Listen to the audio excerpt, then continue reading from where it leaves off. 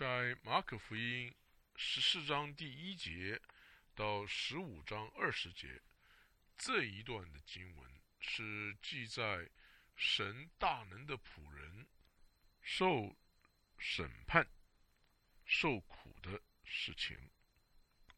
这个时候呢，是犹太人的逾越节的节期。当我们跟着这个经文来看这7天呢，所发生的事情，我们会非常的惊奇的看到不同的人对于主耶稣基督的反应。首先呢，我们在马可福音14章第1节到11节，我们看到耶稣在伯大尼受到人的欢迎和崇拜。我们来看经文，马可福音14章第1节，过2天是逾越节，又是除酵节，祭司长和文士想法子怎么用诡计捉拿耶稣，杀他。第2节，只是说当节的日子不可，恐怕百姓生乱。第3节，耶稣在伯大尼长大麻风的西门家里坐席的时候，有一个女人拿着一玉瓶至贵的真拿达香膏来，打破玉瓶，把膏浇在耶稣头上。第4节，有几个人心中很不喜悦，说何用这样枉费香膏呢？这香膏可以卖30多两银子，周济穷人。他们就向那女人生气。第6节，耶稣说，由他吧，为什么为难他呢？他在我身上做的是一件美事，因为常有穷人和你们同在，要向他们行善，随时都可以，只是你们不常有我。第8节，他所做的是尽他所能的，他是为我安葬的事，把香膏预先浇在我身上。第9节，我实在告诉你们，普天之下，无论在什么地方传这福音，也要述说这女人所做的，以为纪念。第10节，12门徒之中有一个加略人犹大，去见祭司长，要把耶稣交给他们。11节，他们听见就欢喜，又应许给他银子，他就寻思如何得便，把耶稣交给他们。在这段经文的前面，我们看到有一个女人叫什么名字呢？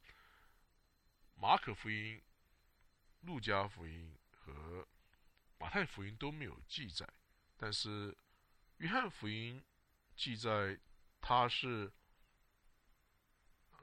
拿撒路和马大的妹妹，这是记载在约翰福音11章1到2节。马可福音记载玛利亚拿着一玉瓶至贵的真拿达香膏来，打破玉瓶，把膏浇在耶稣的头上。我们来看约翰福音第11章1到2节，有一个患病的人名叫拿撒路，住在伯大尼，就是玛利亚和她姐姐马大的村庄。这玛利亚就是那用香膏抹主，又用头发擦他脚的。患病的拿撒路是他的兄弟。在这里我们看到玛利亚用头发擦耶稣的脚，我们再来看约翰福音12章第3节，玛利亚就拿着一斤极贵的真拿达香膏，抹耶稣的脚，又用自己头发去擦，屋里就满了膏的香气。这里我们看到玛利亚用那个真拿达香膏抹耶稣的脚，又用自己的头发去擦。所以不论在马可福音14章第3节所记载，或是约翰福音12章第3节所记载，都是玛利亚公开的表达他对耶稣的爱的一个方式。在约翰福音12章第1节记载，这件事情是发生在逾越节的前6日。我们来看约翰福音12章第1节，逾越节前6日，耶稣来到伯大尼，就是他叫拿撒路从死里复活之处。那么逾越节的前6日呢，就应该是在耶稣这个进耶路撒冷城的前一个礼拜五。我们在马可福音12章看到这个犹太人呢，他们的宗教领袖呢，已经开始要计划要捉拿耶稣。在马可福音14章第1节又记载，祭司长和文士想法子用什么诡计捉拿耶稣，杀他。在14章的第10节和11节又记载，这个12个门徒中有一个叫犹大，去见祭司长，要把耶稣交给他们。那么他们就欢喜，又应许给他银子，他就思索如何得便把耶稣交给他们。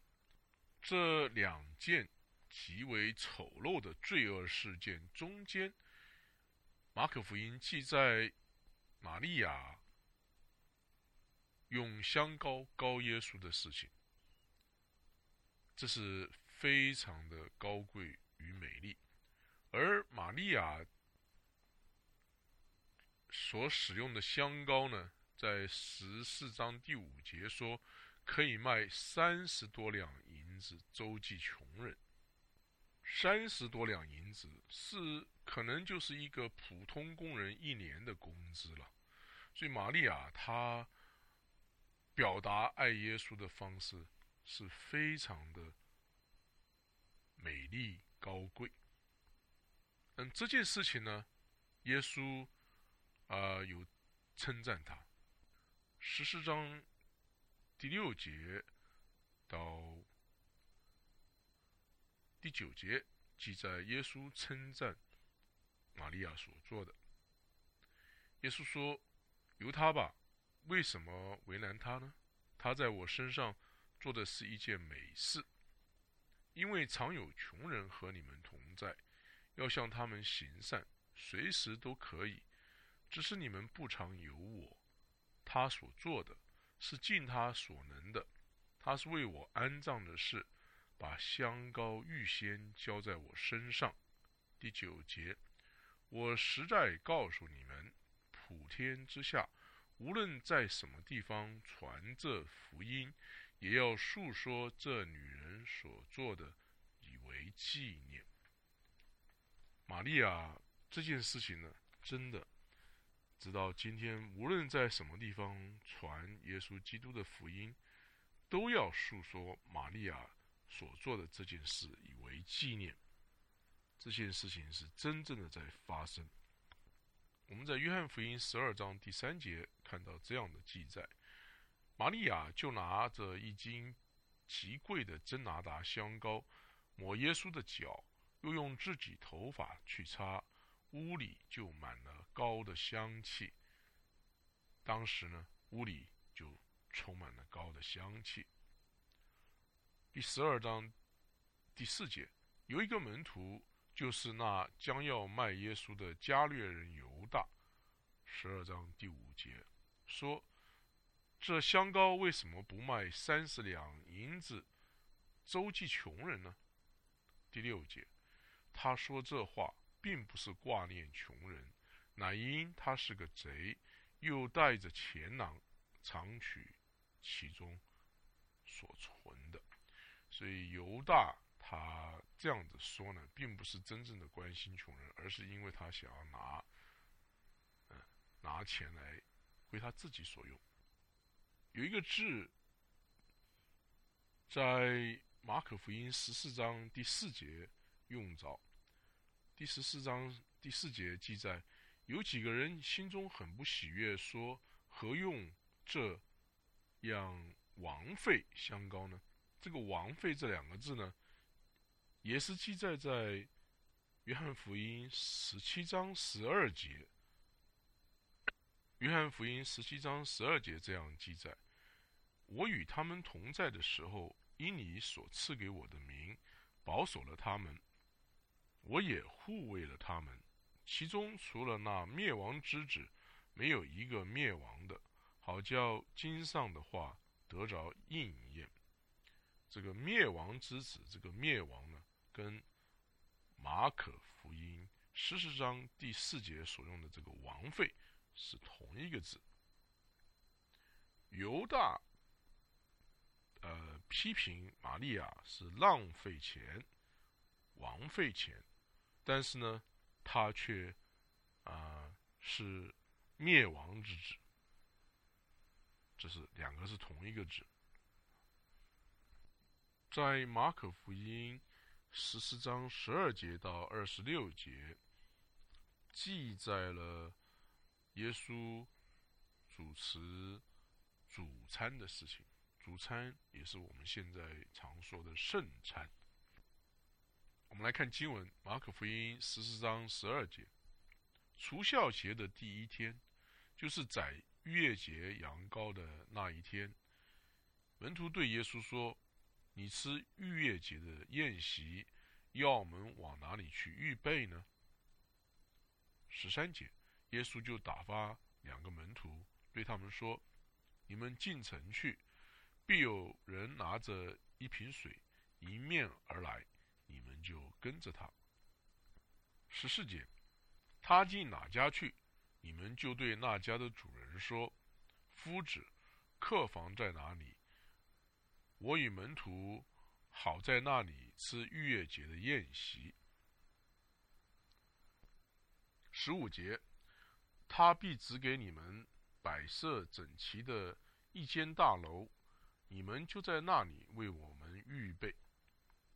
门徒出去进了城，所遇见的正如耶稣所说的，他们就预备了逾越节的宴席。17节，到了晚上，耶稣和12个门徒都来了。他们坐席正吃的时候，耶稣说，我实在告诉你们，你们中间有一个与我同吃的人要卖我了。他们就忧愁起来，一个一个的问他说，是我吗？20节，耶稣对他们说，是12个门徒中同我交手在盘子里的那个人。人子必要去世，正如经上指着他所写的，但卖人子的人有祸了，那人不生在世上倒好。14章22节，他们吃的时候，耶稣拿起饼来，祝了福，就擘开，递给他们说，你们拿着吃，这是我的身体。23节，又拿起杯来，祝谢了，递给他们，他们都喝了。耶稣说，这是我立约的血，为多人流出来的。25节，我实在告诉你们，我不再喝这葡萄汁，直到我在神的国里喝新的那日子。26节，他们唱了诗，就出来往橄榄山去。逾越节是发生在犹太人出埃及的那个事情。这件事情在出埃及记12章记得很清楚。那么首先呢，我们来看出埃及记12章3到6节，那里记载逾越节是在什么时候庆祝的。出埃及记12章第3节到第6节，你们吩咐以色列全会众说，本月初10日，个人要按着父家取羊羔，一家一只。若是一家的人太少，吃不了一只羊羔，本人就要和他隔壁的邻居共取一只。你们预备羊羔，要按着人数和饭量计算，要无残疾1岁的公羊羔。你们或从绵羊里取，或从山羊里取，都可以。第6节，要留到本月14日，在黄昏的时候，以色列全会众把羊羔宰了。选择逾越节的羔羊是在尼散月的第10日，那么杀这个羔羊呢，是在尼散月的14日。尼散月就是我们现在所用的月历的，大概是3月到4月。那么这个羊羔呢，不论是公羊或绵羊呢，都必须是没有残疾的。对于犹太人来说，逾越节的庆典呢，是庆祝他们得胜的一个节日。但是耶稣呢，在逾越节呢，他设立了新的一个约，就是这个时候这段经文里面所记载，马可福音这段经文所记载，耶稣所设立的新约。在逾越节的时候，以色列人要吃无酵饼和苦菜。无酵饼是纪念他们很匆忙的离开埃及，那么苦菜呢，是纪念他们在法老王下做奴隶所受苦的情况。我们来看出埃及记12章39节。出埃及记12章39节，他们用埃及带出来的生面烤成无酵饼，这生面原没有发起，因为他们被催逼离开埃及，不能单言，也没有为自己预备什么食物。那么在他们出埃及之后呢的几百年的某一段时间呢，犹太人他们加上了另外一个要喝逾越节酒的这个仪式，他们要喝4杯酒。那么这个酒呢，是用水来冲淡的酒。这个逾越节呢，是预表耶稣就是拿神所预备的无罪的羔羊为世人的罪定死。在马可福音14章17节到18节之间呢，有记载耶稣洗门徒的脚来教导他们要谦卑的服侍的事情。这是记载在约翰福音13章第1节到20节。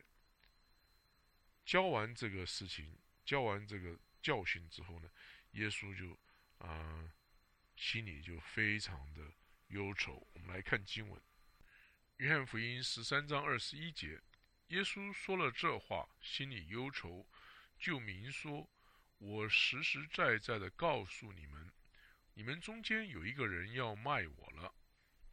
那么门徒除了犹大之外，都不知道耶稣所说的是谁。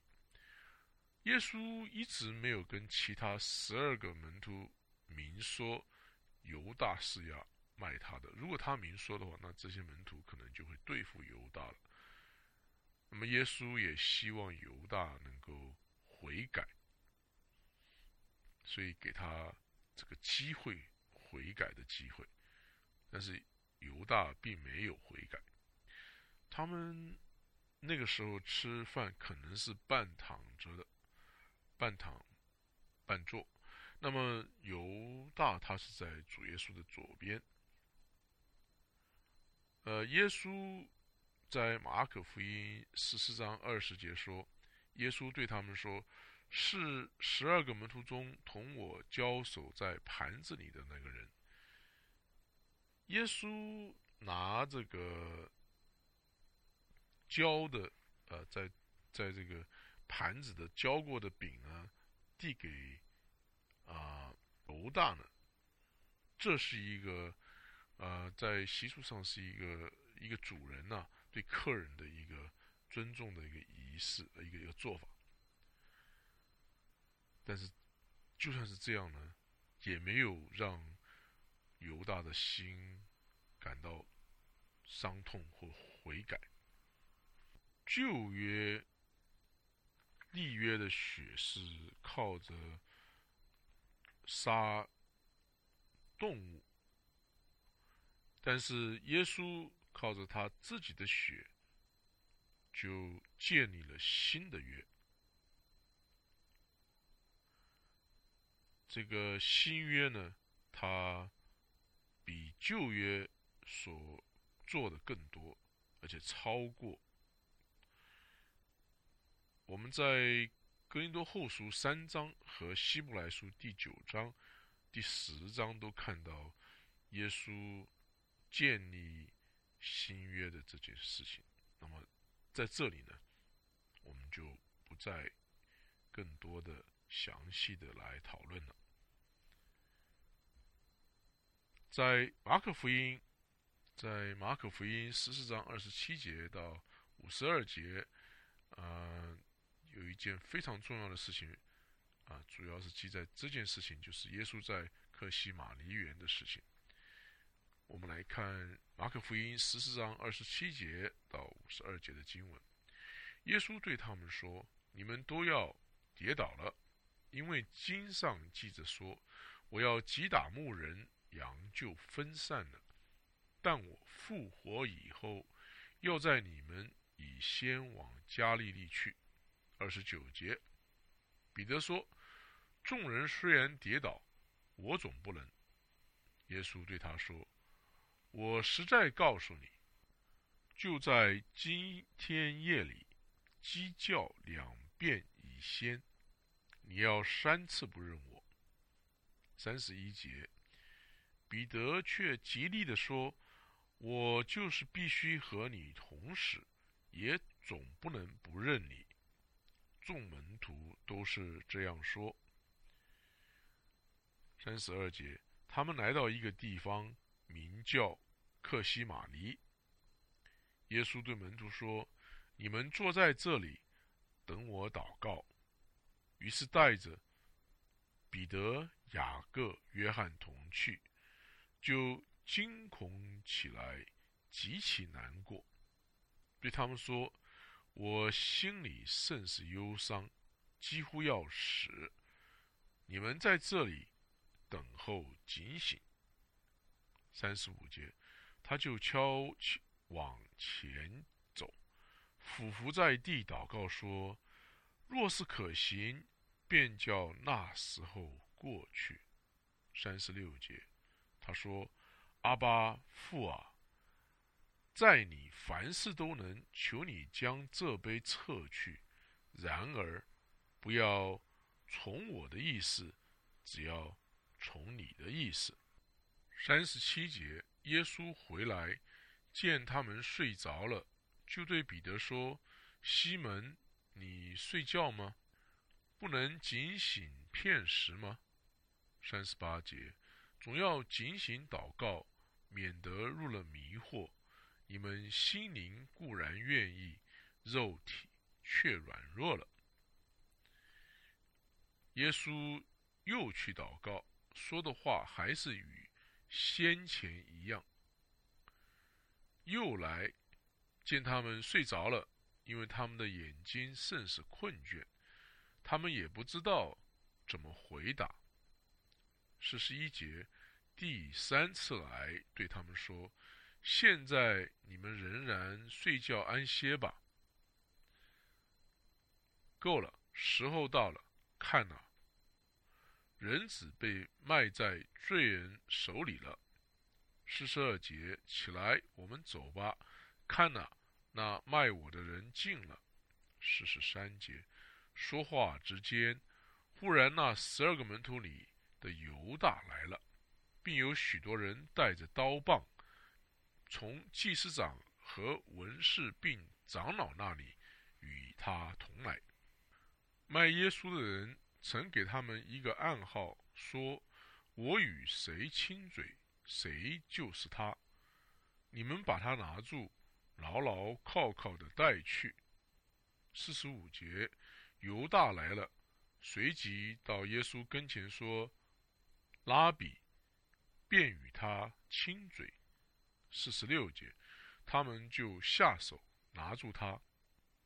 旁边站着的人有一个拔出刀来，将大祭司的仆人砍了一刀，削掉了他一个耳朵。耶稣对他们说，你们带着刀棒出来拿我，如同拿强盗吗？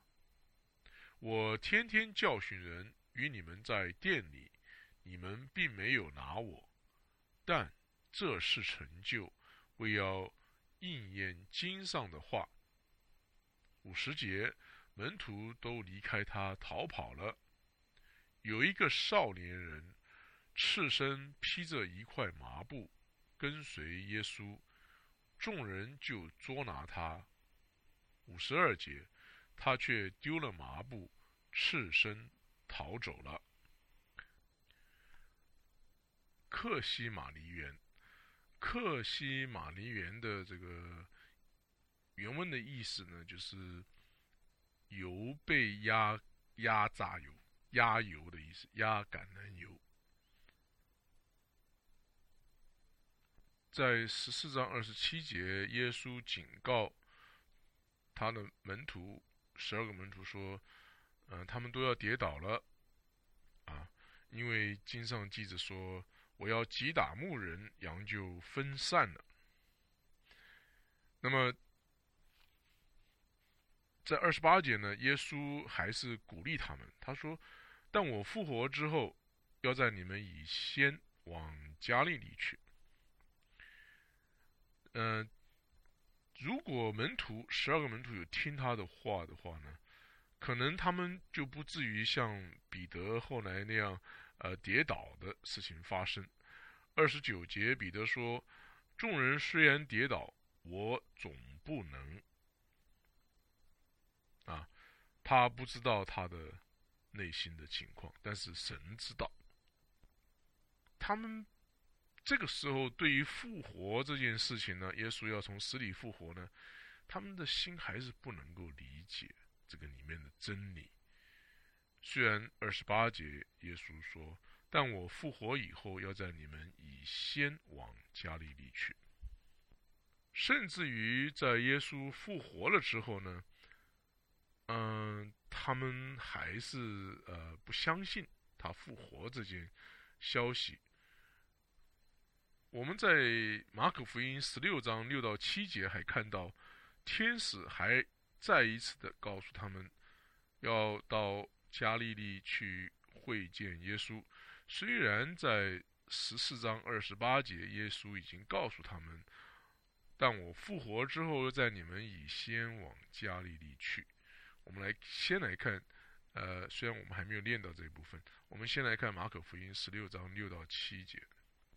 16章第6节，那少年人对他们说，不要惊恐，你们寻那钉十字架的拿撒勒人耶稣，他已经复活了，不在这里，请看安放他的地方，第7节，你们可以去告诉他的门徒和彼得说，他在你们以先往加利利去，在那里你们要见他，正如他以前所告诉你们的。这件事情呢，是在复活日，这个天使跟摩大拉的玛利亚和雅各的母亲玛利亚并撒罗米所说的话。我们在约翰福音18章第8节看到，当犹大带了这些人要来捉拿耶稣的时候，耶稣这样说。我们来看约翰福音18章第8节，耶稣说，我已经告诉你们，我就是，你们若找我，就让这些人去吧。在这里呢，耶稣也是拯救他的仆人，免得他们像他一样被捉拿去了。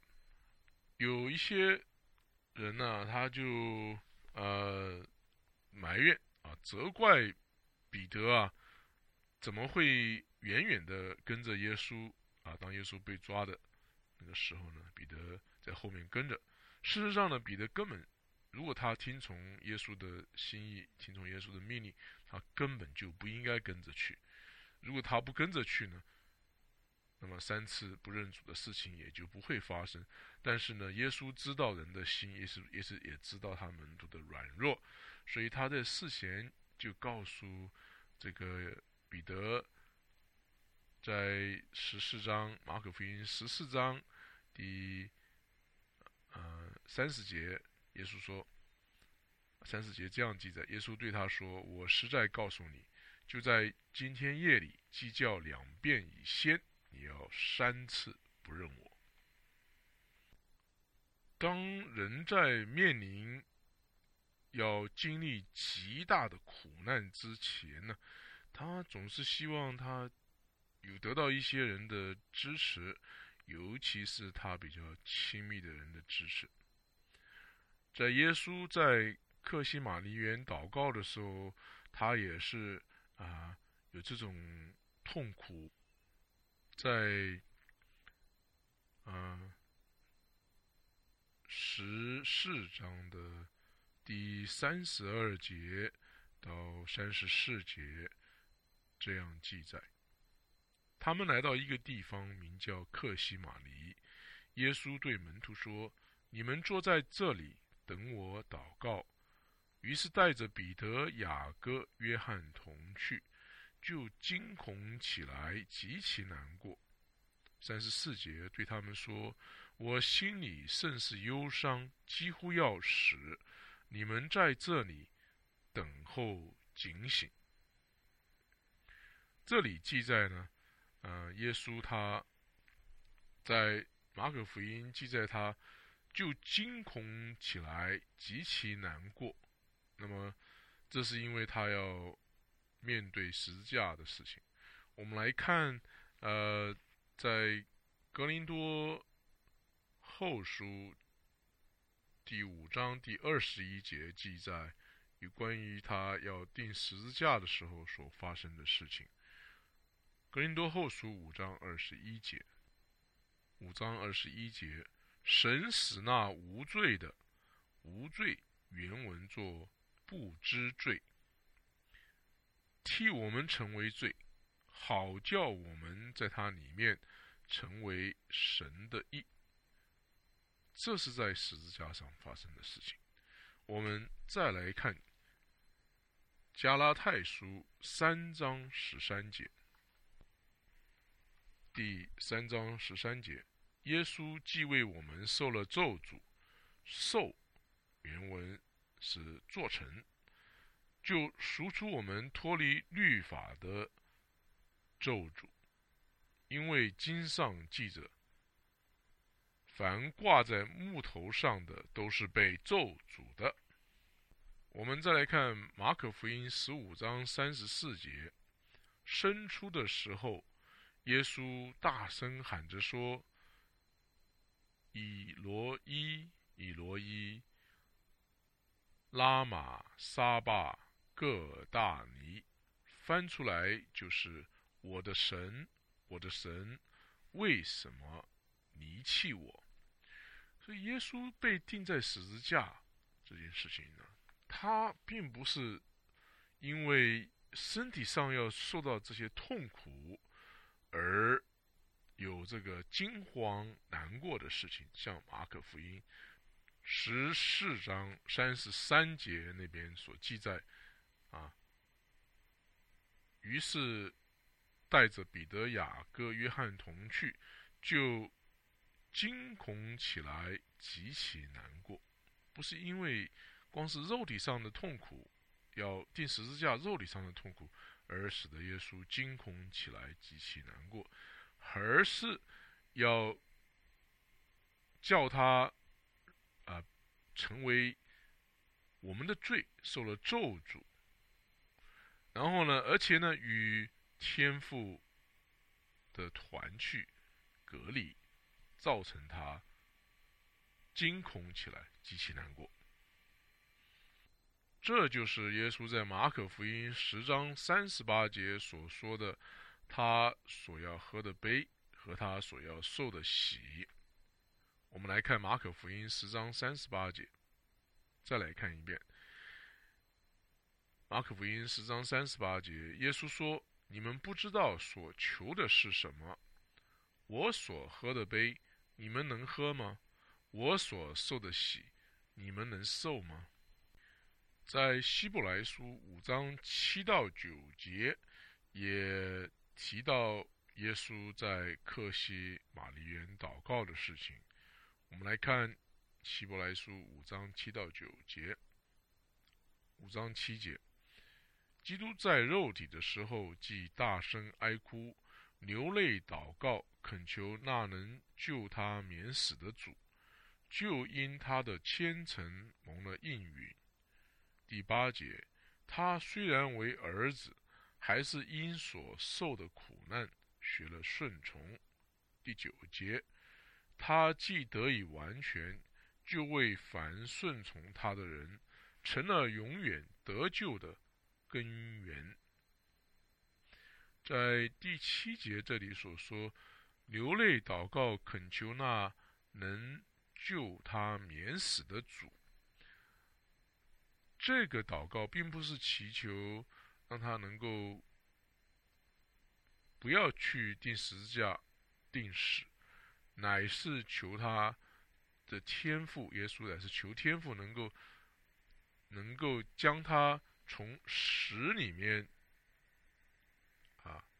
救出来，不是from death， 乃是 all of death， 将他从死中救出来。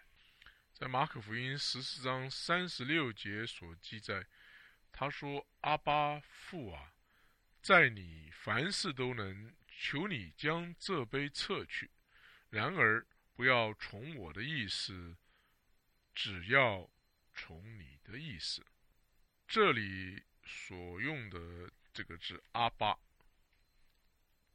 是亚兰文，它的意思是像我们所说的 Papa 或是爸爸的意思。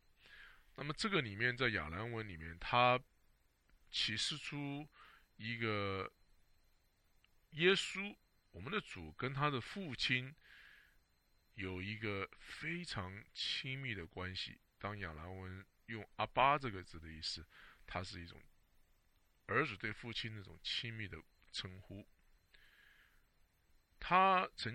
耶稣曾经3次的恳求天父，但是他并不是告诉天父要怎么做，他乃是对天父的旨意呢有完全的信靠和信心。他祷告3次这件事情，但是呢，每一次呢，他都是顺从在天父的旨意之中，而且是在爱中顺从在天父的旨意之中。这个阿爸这个字呢，我们现在基督徒也可以用在我们跟天父的身上。我们再看罗马书8章15节，你们所受的不是奴仆的心，仍旧害怕，所受的乃是儿子的心，因此我们呼叫阿爸父。所以这个阿爸的这个字呢，也可以用来我们呼叫天父这样的称呼。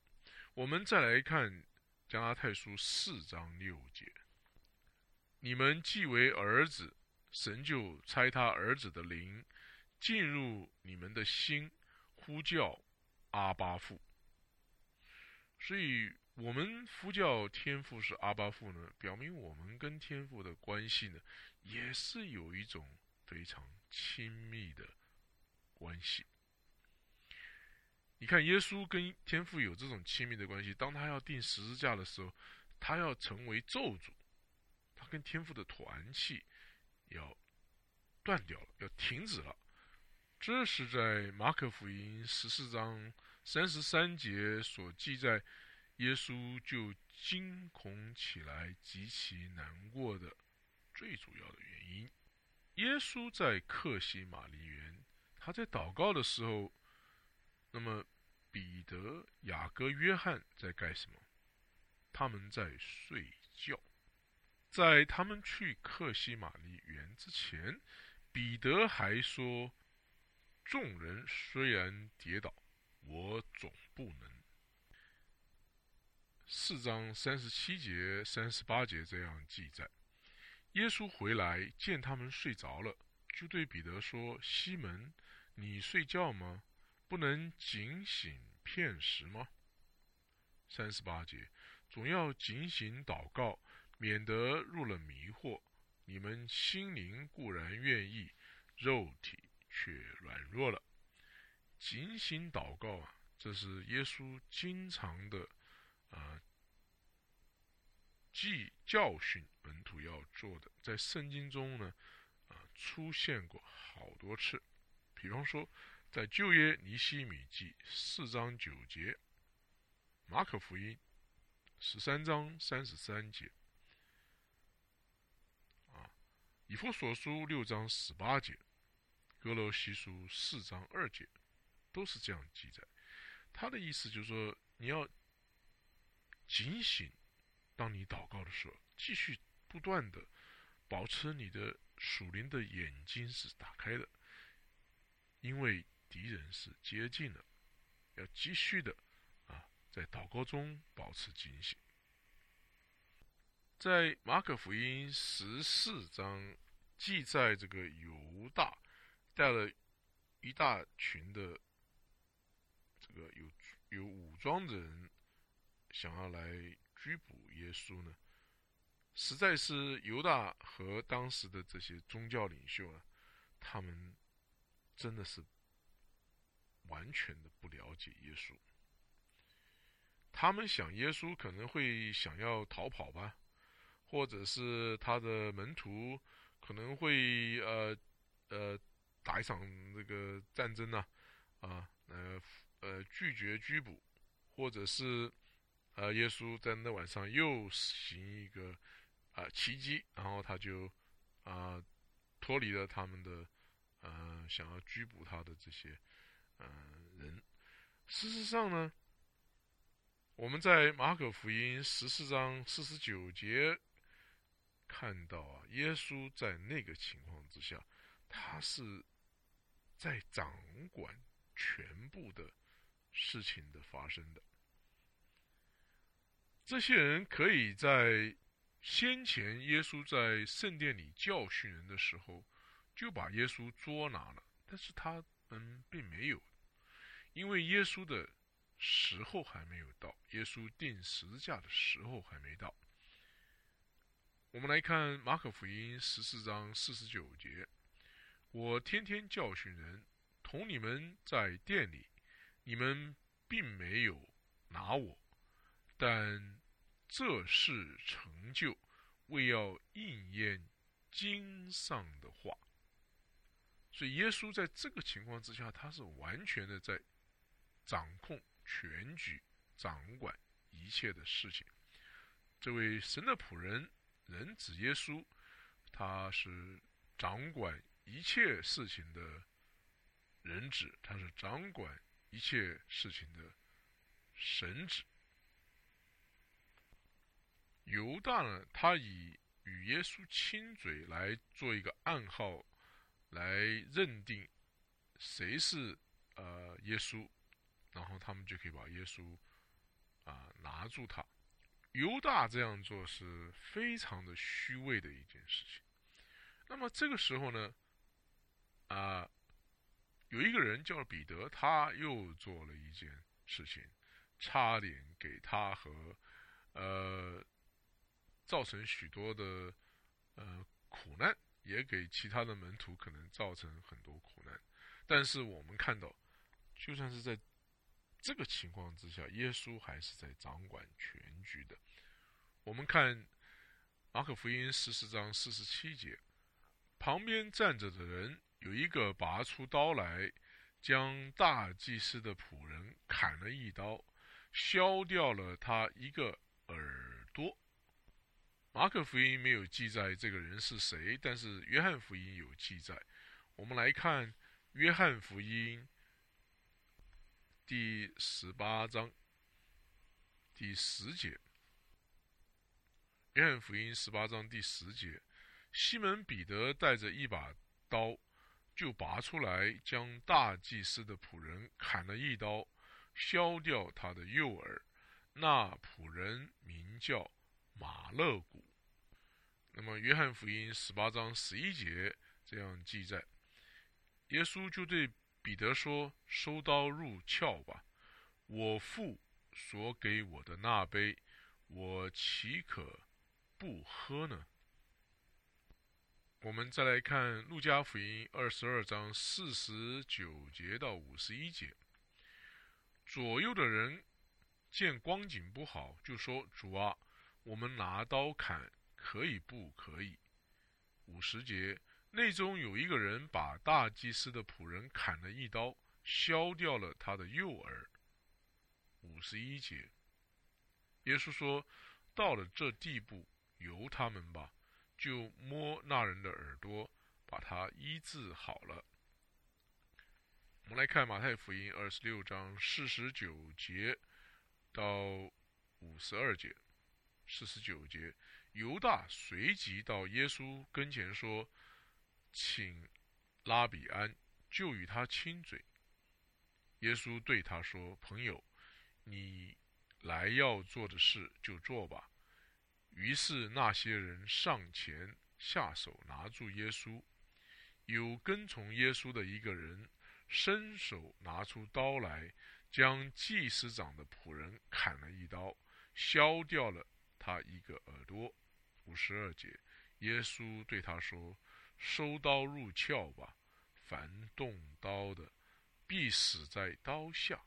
所以我们从这个4个福音书来看呢，耶稣被拘捕的这件事情，他是在完全的掌控之中。有犹大与他亲嘴，但是耶稣跟他说，朋友，你要做的事就做吧。那么这个彼得做了一件砍下大祭司仆人耳朵的一刀，但是耶稣就把这个仆人医好了，并且告诫彼得说，凡动刀的必死在刀下。我们看到整个事情呢，耶稣他是在掌控之中的。耶稣被拘捕是耶稣自愿的，他顺从天父的旨意，让这些人把他捉拿起来，而且这样做呢，就应验了经上所说的话。有关于耶稣在被捉拿的时候，他是完全在掌控之中。我们再来看约翰福音18章4到6节。第4节，耶稣知道将要临到自己的一切事，就出来对他们说，你们找谁？他们回答说，找拿撒勒人耶稣。耶稣说，我就是。卖他的犹大也同他们站在那里。第6节，耶稣一说我就是，他们就退后，倒在地上。他说：“我就是了。”这就是一个神的一个名字，就是我就是 I am， 就是耶和华在旧约向摩西显示他自己。摩西问你叫什么名字的时候，神跟他说我是。所以在18章第6节，耶稣一说我就是，他们就退后倒在地上，连抓他的人都退后倒在地上。所以我们可以看到，耶稣被拘捕这件事情完全是耶稣在掌控之中的。我们再来看马可福音第14章第48节和49节，耶稣对他们说：“你们带着刀棒出来拿我，如同拿强盗吗？”49节，我天天教训人，同你们在店里，你们并没有拿我，但这事成就，为要应验经上的话。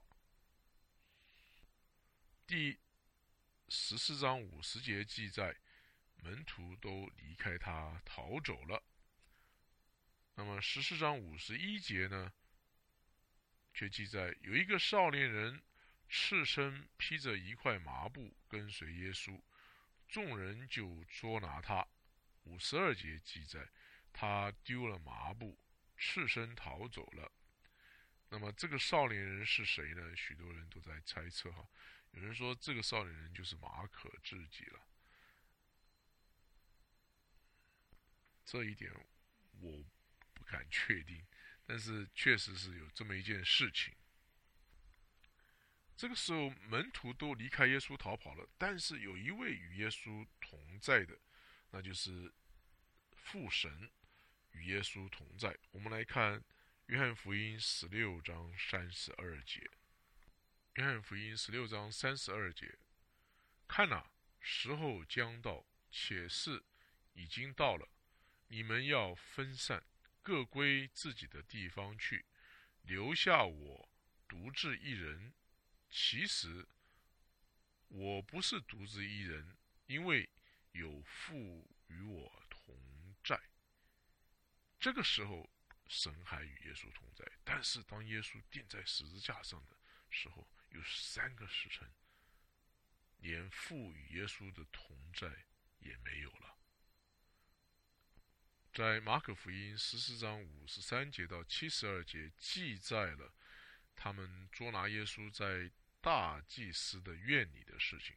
我们来看经文，马可福音14章53节，他们把耶稣带到大祭司那里，又有众祭司长和长老并文士都来和大祭司一同聚集。54节，彼得远远地跟着耶稣，一直进入大祭司的院里，和差役一同坐在火光里烤火。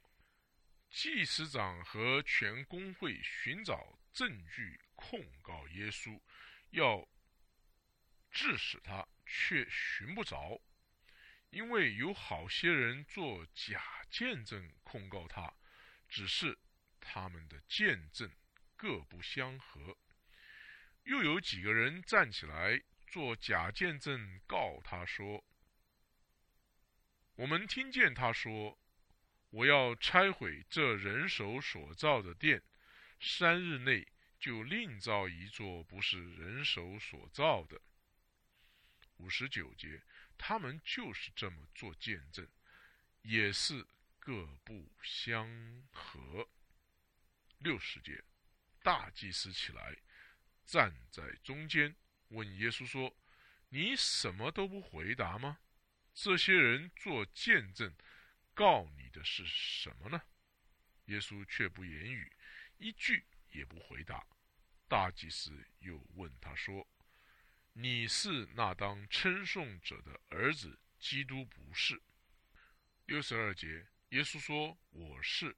你们必看见人子坐在那全能者的右边，驾着天上的云降临。63节，大祭司就撕开衣服说：我们何必再用见证人呢？你们已经听见他这浅王的话了，你们的意见如何？他们都定他该死的罪。65节，就有人吐唾沫在他脸上，又蒙着他的脸，用拳头打他，对他说：你说预言吧。差役接过他来，用手掌打他。照着犹太人审判的规矩和罗马人的审判规矩呢，审判是分成3个阶段的。这一次他们审判耶稣，首先是由亚拿开始的。这亚拿呢，我们在约翰福音18章13节看到，他是做大祭司该亚法的岳父。我们来看约翰福音18章13节，先带到亚拿面前，因为亚拿是本年做大祭司该亚法的岳父。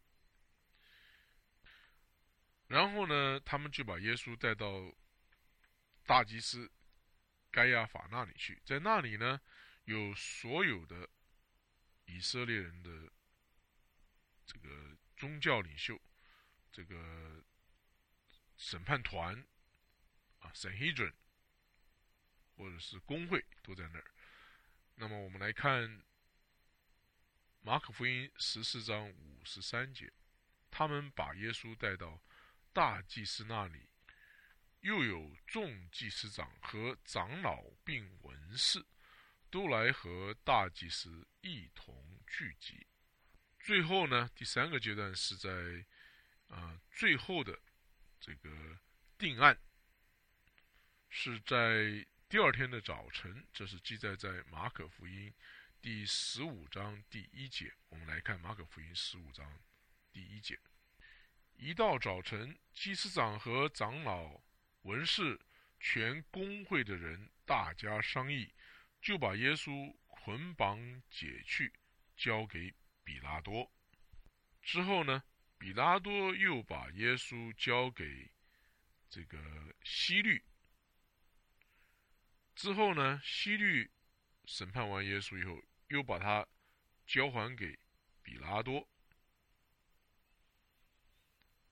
最后呢，比拉多呢，他就顺服在这些这个群众的呼喊中他顺服下来了，他就将耶稣定死了。